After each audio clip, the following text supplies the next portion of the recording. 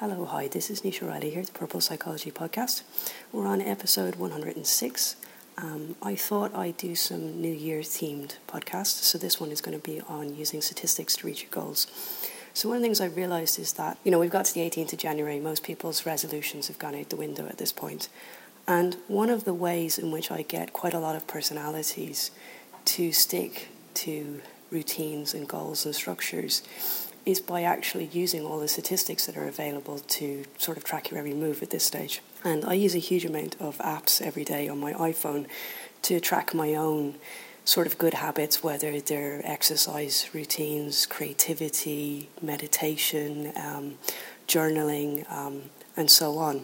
It's a way, everybody likes feedback and likes a sense of reward and achievement. And so there's a lot of data options available now on your actual phone to sort of facilitate and help you to feel good about this and to help you feel like you're reaching targets and sort of small milestones, because they don't have to be huge milestones for you to feel like you keep moving forward.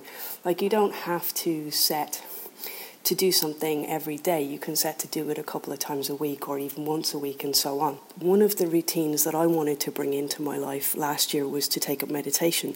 And last week marked a whole year of me listening to meditation every day. And I'm going to record the next podcast on the different ways in which I use meditation. So I'm not going to talk about that too much in this episode. It was a great sense of reward and achievement watching my statistics build over the year. The funny part was that when I got to the end, there was no badge for having done it for a whole year. So you get badges for, say, I think every 10 days and so on. So I found that quite funny in a way. The different ways that I track my routines. So if we start off with the creativity ones, I've talked before about the app Day One. Unfortunately, it's only an iPhone app. There's not an Android version of it. It's an excellent journaling app. And one of the things I really like about it is that it's very easy to attach creative projects, whether those are if you decide to take a photo every day or you do out a sketch and take a photo of that, or one of the things that I've built into my own routine this year is to try and to write a short poem. I set it as every day, but it's not happening every day, but it's certainly done a couple a week at this stage. A very simple, there's a lot of tracking apps out there, and a lot of them try, I suppose, to at this stage suck you into a sort of a premium cost. One that's very simple, and I think a lot of the productivity apps, in fact, make things a bit too complicated in that they're constantly setting you reminders. I think that if you want to do this successfully, you need to have less notifications on your phone. And one of the things that Apple introduced at the latter part of last year was looking at screen time. And one of the things that comes up in that screen time report is actually how many notifications you get a day. So it's a good idea to have less notifications, and if you are going to have notifications, to actually have them set at a time that really works for you. So for instance, my Momentum app goes off only once a day in the evening when I'm likely to do Pilates. And you can, in the free version, you can track 3 goals or tasks that you wish to track.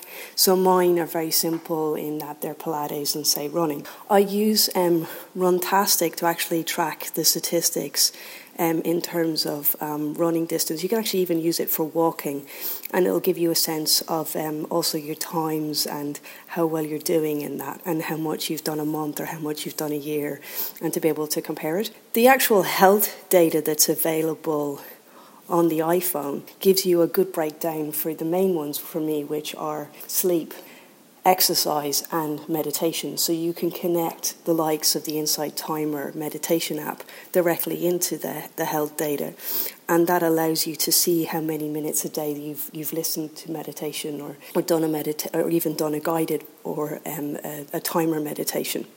Sleep Cycle also connects into that app, and what that does is that it allows you to see what sort of sleep you're getting. A lot of people don't successfully go into a very deep sleep.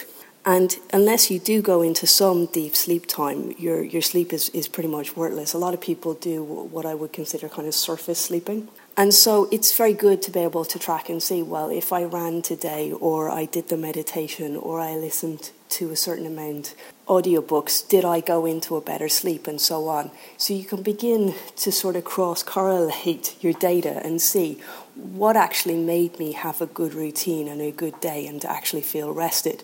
And to take the time to do this. Even with the audiobooks, this Audible allows you to see how much you've listened to audio in a month or even in a day, and to see that if there's prolonged periods there where you haven't got round to it and so on. And you can sort of realise that maybe there's an optimum number of hours a month that if you listen to audiobooks this much, that it has a good impact on you. As I said in the beginning, most people, in order to stick to a routine or a schedule, really enjoy having a sense of reward and achievement.